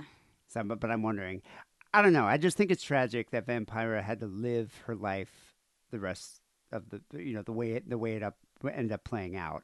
I think she's to blame for some of that. Her, you know, her own attitude, her own personality. But you know, it's also the time. I think she couldn't have done an Elvira type character, you know, in the 1950s. Obviously, I don't think society was ready for that. She created this character, inspired everybody. I mean, there would not be an Elvira without a Vampira. Well, there wouldn't have been the shock horror hosts without Vampira. She started it all. But, you know, much like this podcast. You started it all, baby. You end up getting very little credit. That's a very apt analogy. But it's unfortunate that she wasn't able to capitalize on her creation the same way Elvira did. You know, the Vampira show is way ahead of its time. And, you know, when the world caught up to Vampira, she's probably, you know, it's obvious she was too old to play the part. Yeah. You know, which sucks. And it's sad that the network too, didn't negotiate some kind of. She just was like, "Fuck you," like scorched earth, and walked away when they should have had some kind of settlement. I don't think Or that happens in licensing or Hollywood. something. That's Well, not business, is Yeah, it? you get screwed, and they're like, "All right, well, we'll just name her something else, Elvira." Exactly. Sorry, and that it's now still the happens Elvira show. today. We'll just change the name. But yeah, I mean that's the thing. But I don't. But what I'm trying to stress here is I don't think Elvira is just a mere replacement, and she upped the camp and the comedy, did her own spin on this character, gave the world something less like Morticia and more like a supernatural Valley Girl version of a Russ Meyer vixen, if you think about it. Completely. You know? And she's a cultural phenomenon, and still going to this day. I mean, she's like a 70-year-old woman, Cassandra Peterson, still going strong. I mean, this year she's celebrating the 40th anniversary of Elvira. She just came out with a memoir called Yours Cruelly, Elvira, Memoirs of the Mistress of the Dark. She's hosting Elvira's 40th anniversary very, very, very scary special on AMC, on AMC Shudder. So, I mean, she's doing so much, and it's amazing that she hasn't retired. I read that some funny thing is she's like, every decade, milestone birthday, she's like, I'm thinking of retiring this character. But then I think of Jane Fonda, who's like still going at 80. And I'm like, maybe I can keep doing it. But I think the plan eventually, she's like, I think eventually she probably will retire the character. Why not? I mean, she's worked, what did you say? She's been working since she was 14. Yeah. I mean, and now she's doing, it's much, she probably wants to eat cake and fries whenever the fuck she wants and not have to worry about getting into a skin-tight dress anymore. But that's the thing. I think Elvira can be proud of her legacy with that character, along with Vampira. Yeah. So there's a good quote from Vampira when she was asked if she was proud of the Vampira legacy. She stated, "Yes, I am. It's my child. You'd like to feel that your child has succeeded. I birthed her, I nourished her, and I groomed her, and I sent her out into the world. I'm glad she succeeded in business." So before we were talking about Faye Barra, who she may have invented the vamp, a woman that was sexy and seductive and cruel and unkind. But Mila, using her own artistic impression, she created the first real vamp. Not that she had to work very hard to do that, because she's beyond beautiful. Vampira mixed humor with high camp. She created the blueprint that the original. Yeah, that movie hosts copy to this very day. We wouldn't have Tales from the Crypt or anything like that. You wouldn't have Elvira.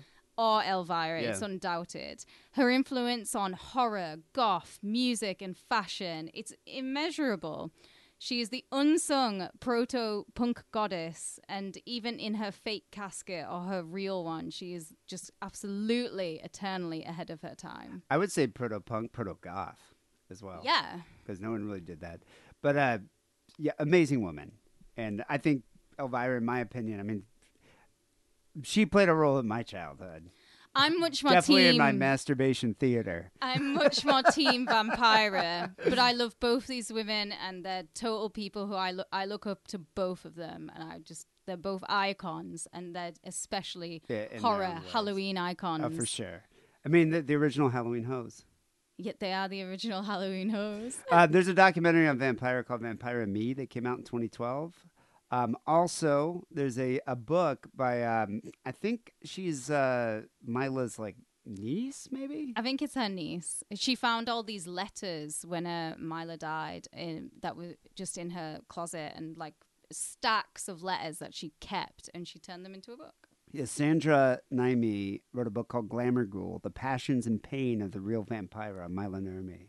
So definitely check that out. And also, Elvira just released this memoir, Yours Cruelly, that came out, just a couple weeks ago. And there's some pretty major bombshells dropped in that. Ooh, yeah. One being that she's been a lesbian for 2 years. She's been in a committed relationship with a woman named T, her former trainer. I love how no one was years. shocked. No one was like... I'm not really shocked either, actually.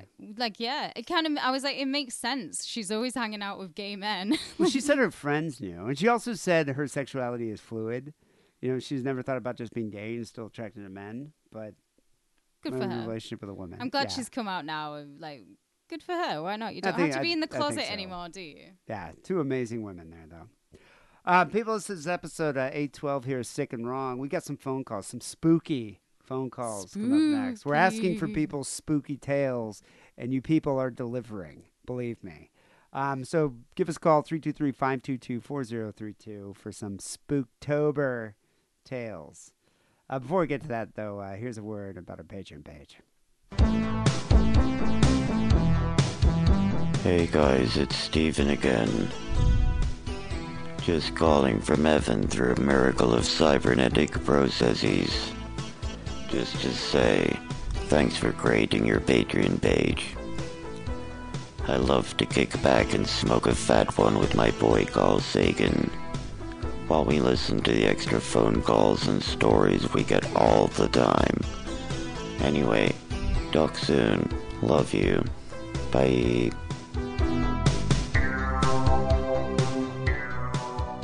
So we got a few phone calls to get to. Some really spooky Spooktober. You've got to say it Themed phone calls. spooky. You got to do your Vincent Price. Spooky phone calls. You sound like you're from the South. I can't do it. Spooky. Anyway, the first one came from Warwick Davis. Here's a spooky tale. Oh. Hi guys, Warwick here. In response to Kate's call for some spooky stories, I've got one. Bit of a grim start, as my stories often are, but anyway. They always are. His stories are always grim. I know. But this little man has just had the most tough time of it. Yeah, it's so dark. I bet you he and Mila Nurmi probably would have gotten along swimmingly. And talking about death constantly. So, before my son was born, we had an unsuccessful pregnancy. The first scans we went to found out it was a molar pregnancy. I never even heard of that. A what? Maybe Kate's fake mum can explain it to us.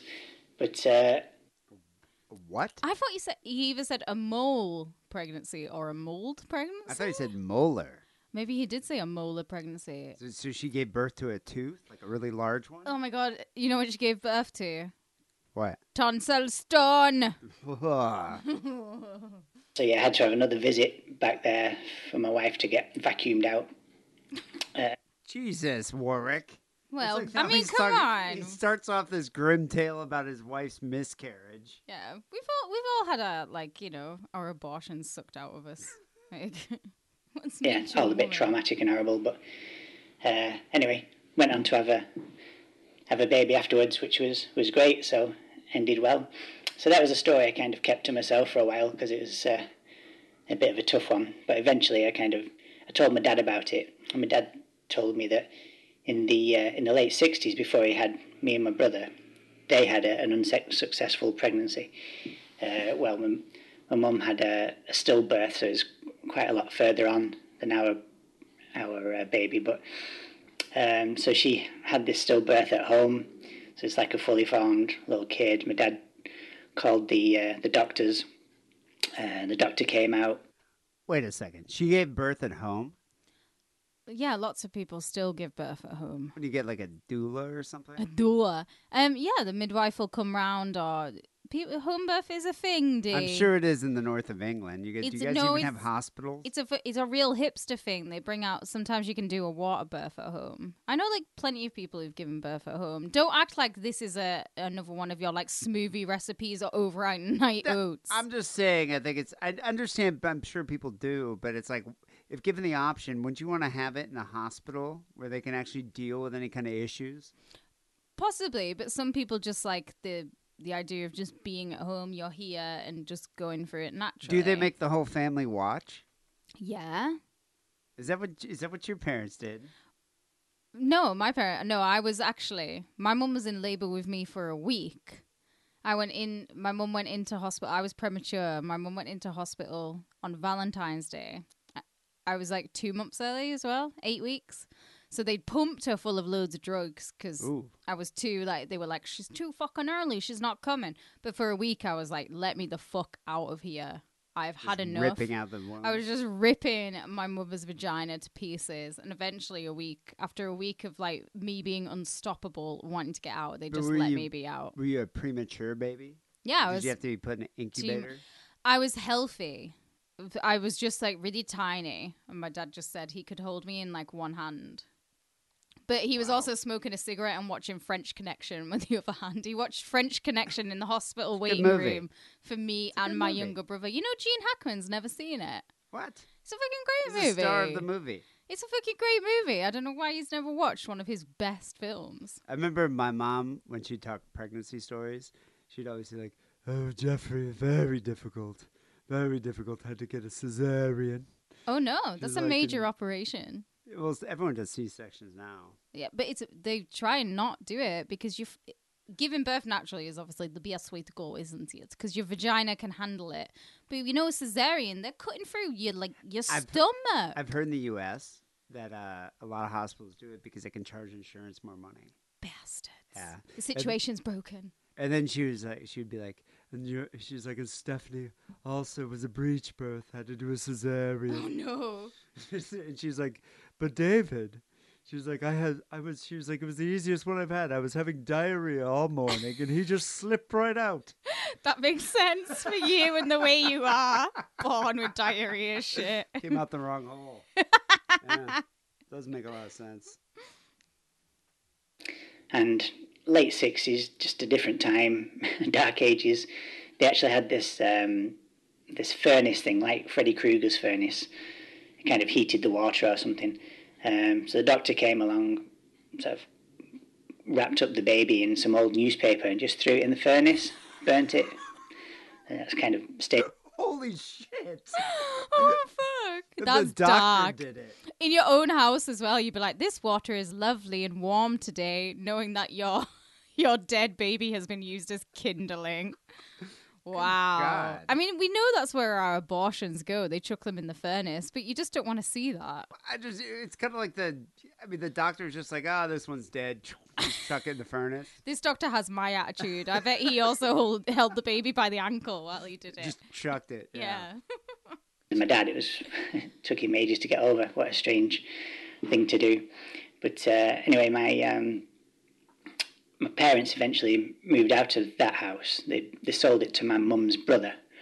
And later on, my mum's brother's wife, so my auntie, she was telling my parents that when they first moved in, she'd feel a tugging on her skirt when she was doing the washing up in the kitchen. She a few times she felt a tugging on her skirt. And Betty.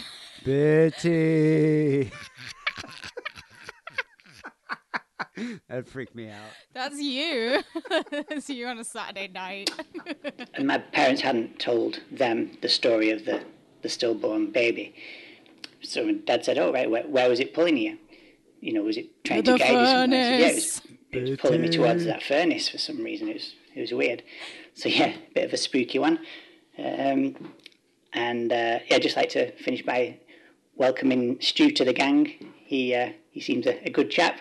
He was shocked by how nice we are. There's more to us than tranny porn. We're not the WhatsApp group. But anyway, keep smiling, guys. Cheers. Thank you there, Warwick. And I always love his story. Yeah, and thank you for giving me a warm welcome to new patrons who joined the Discord.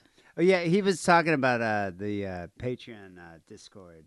Yeah. Stu, new member. But they're very, very welcoming group.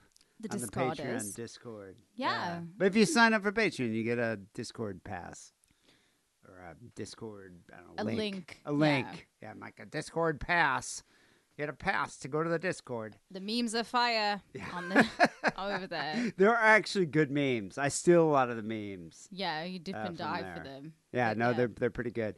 Thank you, Warwick Davis. God, that was a very unnerving tale. Bitty. Bitty. That'd be creepy though. Like if you moved into the home and they're like, "Yeah, doctor threw a couple babies in the furnace." Would you be freaked out about it, or would you just be like, who cares? I'd be like, it's a regular Saturday night for me, that. That's where they end up, in the furnace. You're like, well, I tend to just abort them before I have to do that. Exactly. If you'd have dealt with it at 8 weeks, it would just burn up much faster. Very spooky tale. Here's the next one. This one comes in from Kev. Hi, Dee. Hi, Kate. It's Kev. from Stockport. Cheers for that, Kate. Yeah, you wanted spooky stories, right? It happened about 25, 30 years ago. We'd been on the piss, me and my mates, in Stockport. And there's a place called the Middlewood Way, which is a disused railway line that goes between Stockport and Buxton. Wait a second. I don't think I need a full translator here, but he was saying he was on the piss, he was drinking. Yeah. And they're drinking on the rails? Or like on the railroad tracks? A disused railway line between a shithole and a shithole. And it's a nice walk in the evening at 2 o'clock in the morning when you're pretty stoned and pretty drunk. Now, it's a disused railway line. There's a story that it is haunted and all that. Anyway, me and my three mates are walking down there, and we all saw exactly the same thing. And I can't get them to corroborate the story because they're not here. But we saw a light in the distance, and we could hear the sound of a steam train. And this light was getting closer. Well, we just turned round and we fucking legged it back to the car. But even though we were pissed and even though we were a little bit stoned, we know what we saw. And there you go. We think we saw a ghost train on the Middlewood Way between Stockport and Buxton. Ghost train. So, yeah, keep it safe, keep it wrong. Have a good one. See you later. He saw a ghost train. Cheers to that, Kev. Yeah. It's like, you know what? You'll hear people talking about like little babies wanting bitty, but I don't think I've ever heard a ghost train story. You know what's funny? There's a Rick and Morty episode where that they parody the Avengers. So Rick always wants to, like, you know, he's usually the one playing the missions, but Morty's like, I want to do the mission this time. And I guess there's this group of Galaxy Avengers. They're like intergalactic Avengers, and Rick hates them. And anyway, one of the guys on the Avengers is a guy that can make ghost trains. And that's just his power. And Rick's just like, it's the most pointless thing and pointless power anyone has. Your stupid ghost trains. When like Marvel and DC run out of ideas, that's what they're going to do next. Yeah, they're going to have a guy that can just call a ghost train.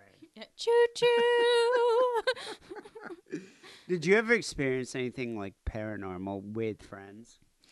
No, I'm like very much. I love hearing these stories. I want to believe, but I've never experienced anything. Skeptical. Yeah, because I don't believe in any of it. Yeah, you know, me neither. I mean, I remember I've told this story before when my mom made me like face the ghost in that courthouse in Mobile, Alabama, and it was just a decal.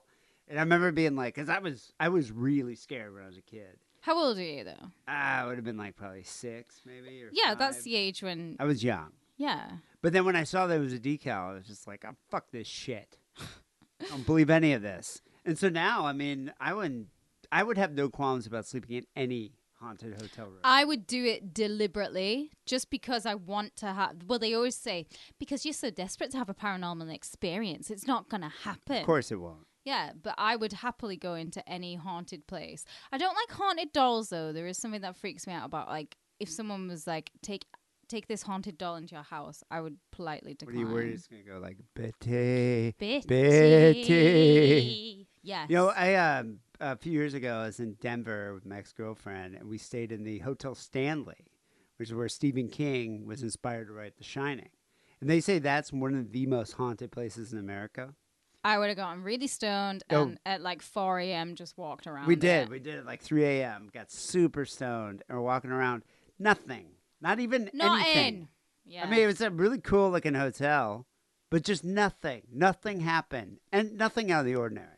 I don't think ghosts want to come out to stoned people because they're just like, oh, I could deal with these fucking idiots. Yeah. Thank you, Kev, about the... Yeah, good to hear from you, Kev. Yeah, the ghost train, man. Very spooky.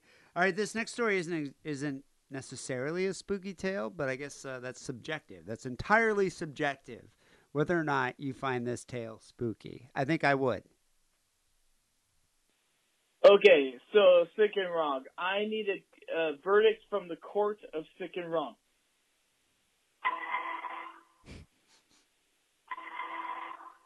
What is that noise? Okay, so here's the deal. I have a CSI. new girlfriend, and she likes to get drunk.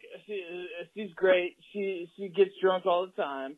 So we went to the bar by... That's a great quality in a new girlfriend, I would say. You know you're going to have a lasting relationship when your girlfriend gets drunk all the time. I actually agree with him. No, I'm just saying. I think it's a great quality in a If you like girlfriend and a getting partner. drunk and they like getting drunk, It's gonna last. it's gonna last It's because gonna you're both last. gonna be drunk together having fun.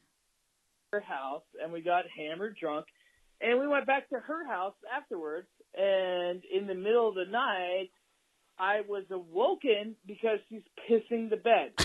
She's pissing the bed next to me with me in it. So I fucking jump out, I grab some like towels and like shove it under her. She's blacked out, like whatever. All right, I'm trying to set the scene here. Was she squatting? Like just sitting, like copping a squat on the bed while you're sleeping, just spraying out urine? Or was she laying down, just kind of like one leg up, just urine just spraying out? I think she's just laying down, passed out, mate, and she's just pissing. Is this deduced from experience, Kate Rambo? I've never pissed the bed. I've definitely talked on the outtakes on Patreon before about that one time I pissed my pants, but never pissed the bed. You have, though. You've shit the bed. I've done both. But, it was under duress. It was under duress. Oh, right. Yeah. I forgave her. Okay, whatever. It's just, it is what it is. And then here's the thing: like a couple weeks later, we're back at the same bar. We're getting drunk, and we go back to her. I'm surprised they haven't been 86 from this bar. This bar probably loves them. They both love getting hammered. Why would you 86 them? I bet you they cause trouble. Rabble rousers. Putting their kids through college is what these two are doing. Would you have, let's say you got a new boyfriend and he pisses all over the bed. How many, you said you let it go once, right? Piss is a bit different to shit. So shit, you get one chance. Just one chance with the shit. One shot. And one shot to shoot your shit. And it would have to be because you're sick. Okay. Not because you're drunk. You have to be like, I'm so sick that I shit the bed. That you got like diarrhea. Yeah, but even then that would be terrible to deal with. And I would definitely not drop it from conversation for quite some time. Would you bring it up with friends and family? Of course. At inappropriate moments at Christmas dinner, it would always be a talking point. So how many times do you get to pee the bed? Pee in the bed is a bit different because, if especially I'm saying this as a drinker, as somebody who likes to also get blackout drunk. I've never pissed the bed, mind. Although I did piss my pants once. But it's just, it's piss. It's not as offensive, and especially when you've been drinking. Ruin your sheets, though. No, because when you've been drinking and you piss, it's literally just booze in it at that point. I guess. I had a roommate in college who was a phantom peer. Right, like so he'd get up and go to and just closet. pee wherever. Yeah, right. Yeah, and I used to stories. say, and Wackily said the same thing. He was both of our roommates.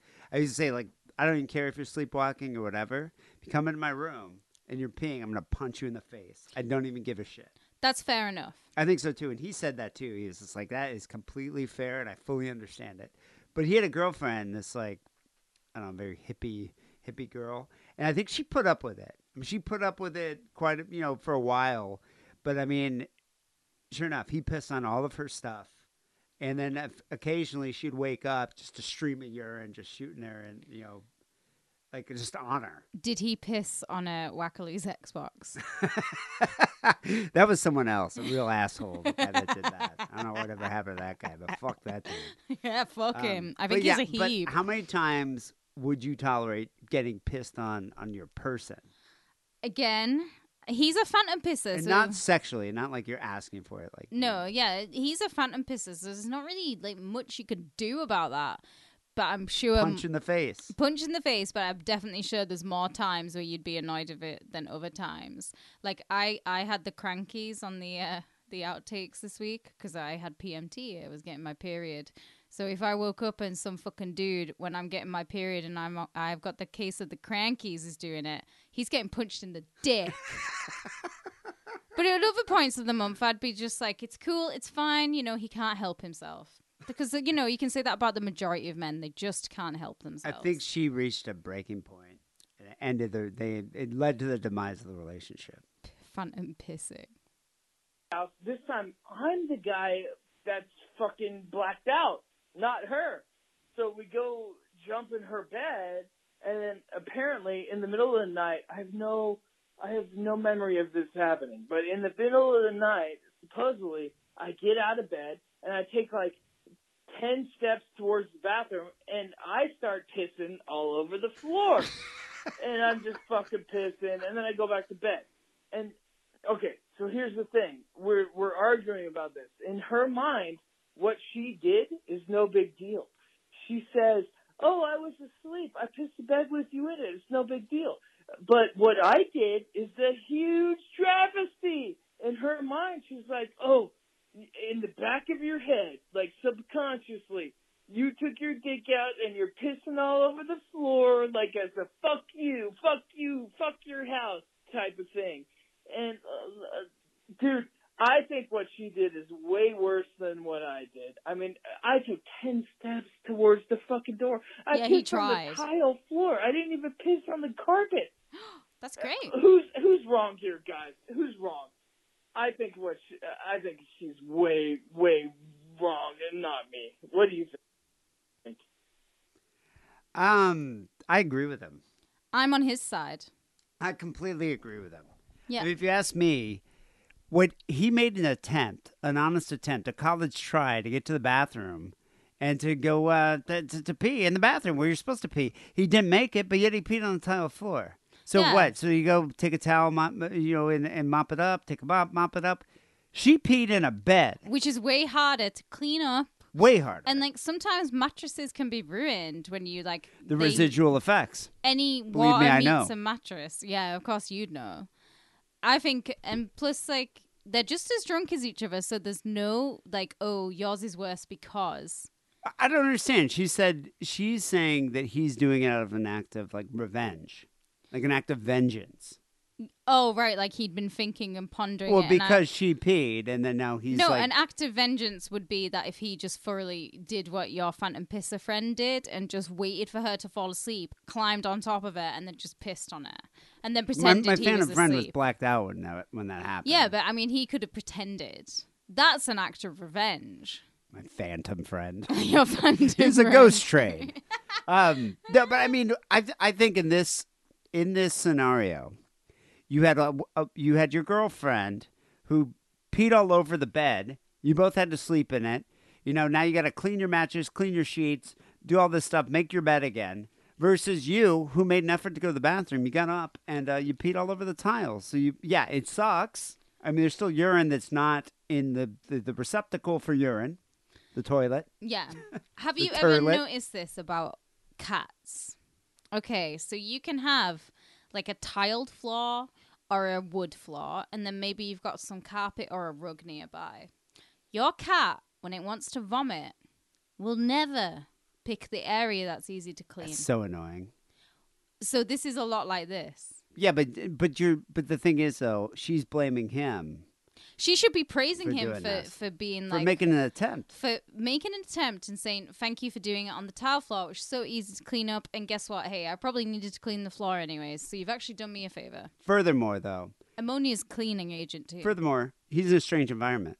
He doesn't know exactly where the bathroom is. And he's drunk. And he's drunk. So, I mean, he's like blacked out drunk to the point where he's in a strange house. He made an attempt. He probably didn't know where the bathroom was. I think he did very well to get to the tile I think floor. so too. And it's better than pissing in that bedroom again, which probably does smell like not only their drinking BO, their BO and sex BO, and then they're just adding more piss into this mix. I think you're in the right, sir.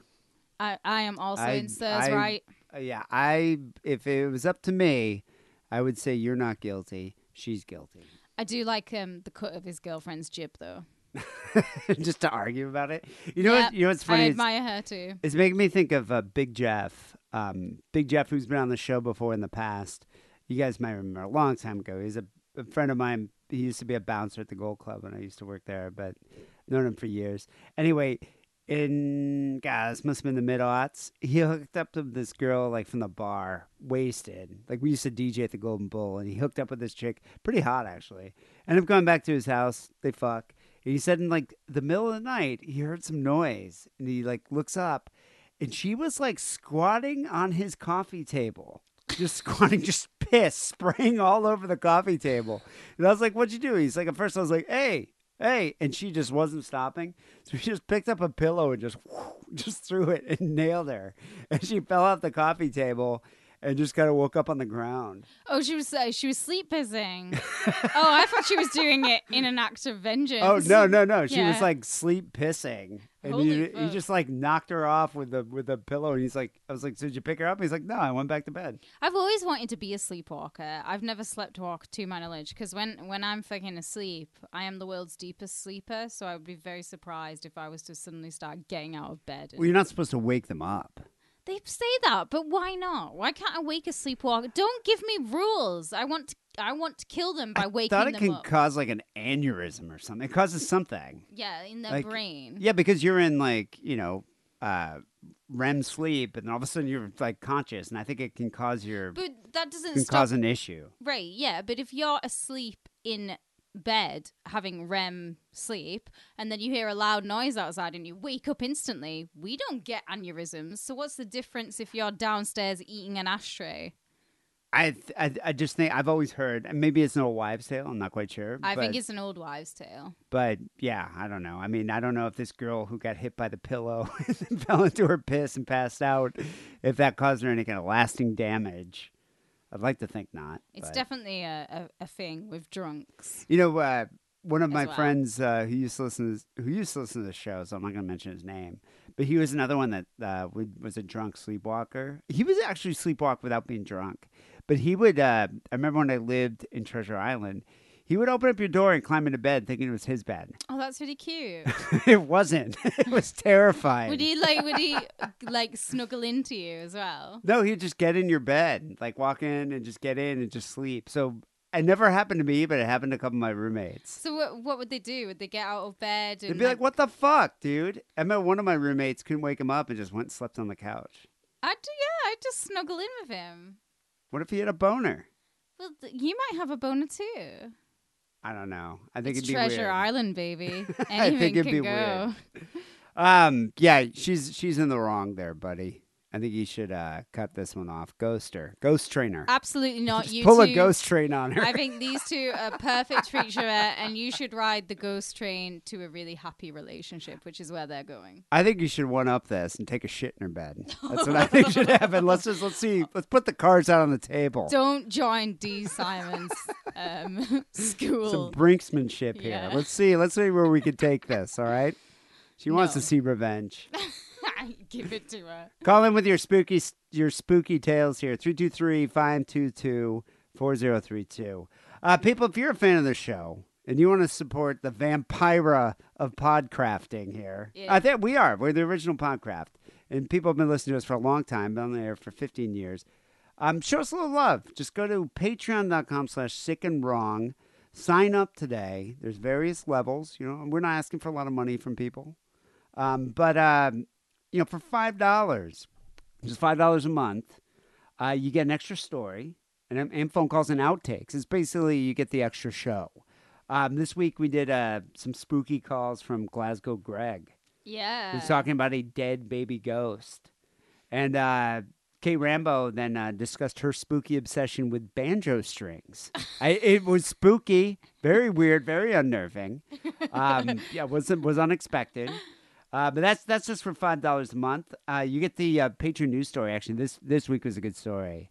This Texas kamikaze drove a truck filled with propane into his pregnant ex-girlfriend's double-wide trailer.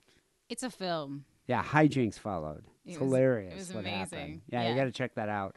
And then for a few bucks more, you get our Sick and Wrong news segment where we kind of do our news of the week roundup.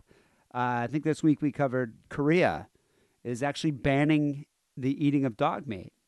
Or Yeah, just considering now. it. They're considering it. They haven't done it. About it. They're thinking you know, about it. Yeah, maybe they will, maybe they won't. But maybe is it time to stop eating Maybe man's stop best eating border friend? collies. Yeah. Yeah.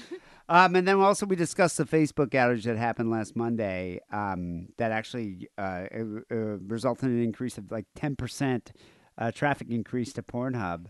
And then it also spurred Kate Rambo to have a bit of an internet existential crisis. You did. You were very curious about the way the series of tubes can communicate data with each other. You were so unhelpful to me in that moment. She basically was like the ICP. Magnets. What do? How do they do it? It was brilliant. It was a brilliant moment. And then also, then we do a bonus episode called Sick and Wrong Overkill. And this week, as I mentioned before, Kate delves into the spooky curse of James Dean. Yeah, I've always wanted to cover that. So it's very really spooky. Dee, before we end the show, can you ask me one question? Oh, God damn it. I am not going to ask you your favorite song. Please ask I me. refuse. Please. I steadfastly refuse. People, you can email Kay Rambo and ask her favorite song. How can I email back? Not doing it. Not falling for this. I hate you so much. Patreon.com/Sick and Wrong. People, also, we have a TeePublic store with some Sick and Wrong merch. SickandWrongPodcast.com/shop. Just click on the picture of the Pope. I'm not sure if there's a sale going on, but go check it out. We have a lot of merch. Makes a good a Halloween stocking stuffer. I don't know if you have those for Halloween, but we do now. Finally, here, Sick and Wrong Song of the Week. I'm gonna let Kay Rambo introduce this one. Yeah, because I own this. It's probably the rarest 7-inch I own. It's a really cool 7-inch own. Yeah, so we were talking about Vampira being in punk bands before, and she did. She put out some punk singles in the 80s. This from, is it 81? But another coincidence with Elvira, who was also in Italian punk bands. Yeah. They're very similar people. No wonder they hate each other. So there's so much. another legend to this as well. That so on the bass, whoever the bassist was in this forgettable band, put down Lux Interior's real name. So for years, the myth was spun that Lux played bass on this song. Lux couldn't play a fucking lick. So this band is called Satan's Cheerleaders, and the song here is called Genocide Utopia. It's great. And Kay Rambo, actually, she showed me the 7-inch. It's got a swastika on it. The evil eye. No wonder. It's your treasured possession. It's definitely one of my most treasured 7-inches. I think I've listened to it once, and then I carefully put it away and filed it. Oh, it's really cool. So we're going to end the show here with Mila Nurmi singing in the band Satan's Cheerleaders with a song called Genocide Utopia. People, I hope you're keeping it spooky. We want you to share your spooky tales with us. We'll be back next week with a very spooktacular episode, episode 813. Until then, take it sleazy.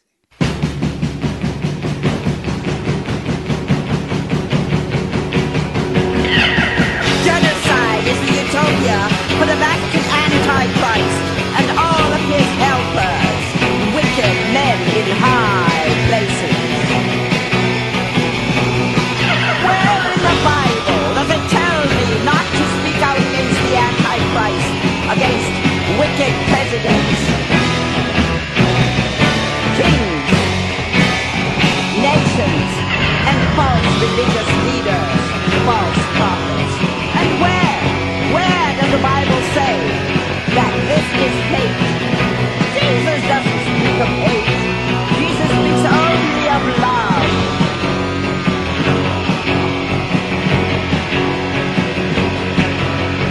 How long, oh Lord, holy and true, dost thou not judge and avenge our blood on them that dwell on earth?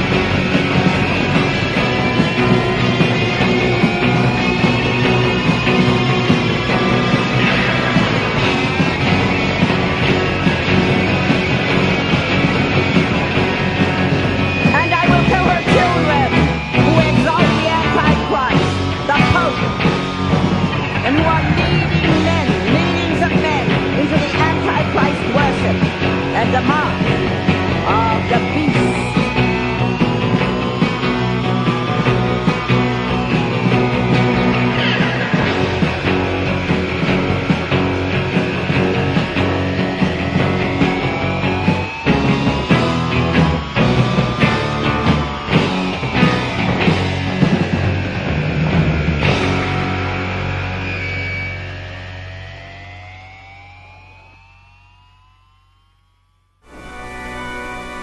Hello, darlings. It's me, Elvira, Mistress of the Dark. Long time no see. But now the busty babe in black is back. I am so happy to see you, I can just kiss you. Yeah, maybe not. I'd ask you what you've been doing with yourself, but I'm afraid I already know the answer. Anyway, Anyway, it's great to be back on the old couch doing what I do best. And as soon as the show's over, that's just what I'm going to do. Now, what's the first thing you think of when you think of Elvira? Jeez, that guy is looking at me like I'm a Happy Meal or something. Okay, that's the first thing. But the second thing is bad movies. And tonight I'm changing all that. Tonight, I've got a really bad movie. What smell? Why, it's our feature, the classic cult clunker from the Lone Star State, Texas Chainsaw Massacre.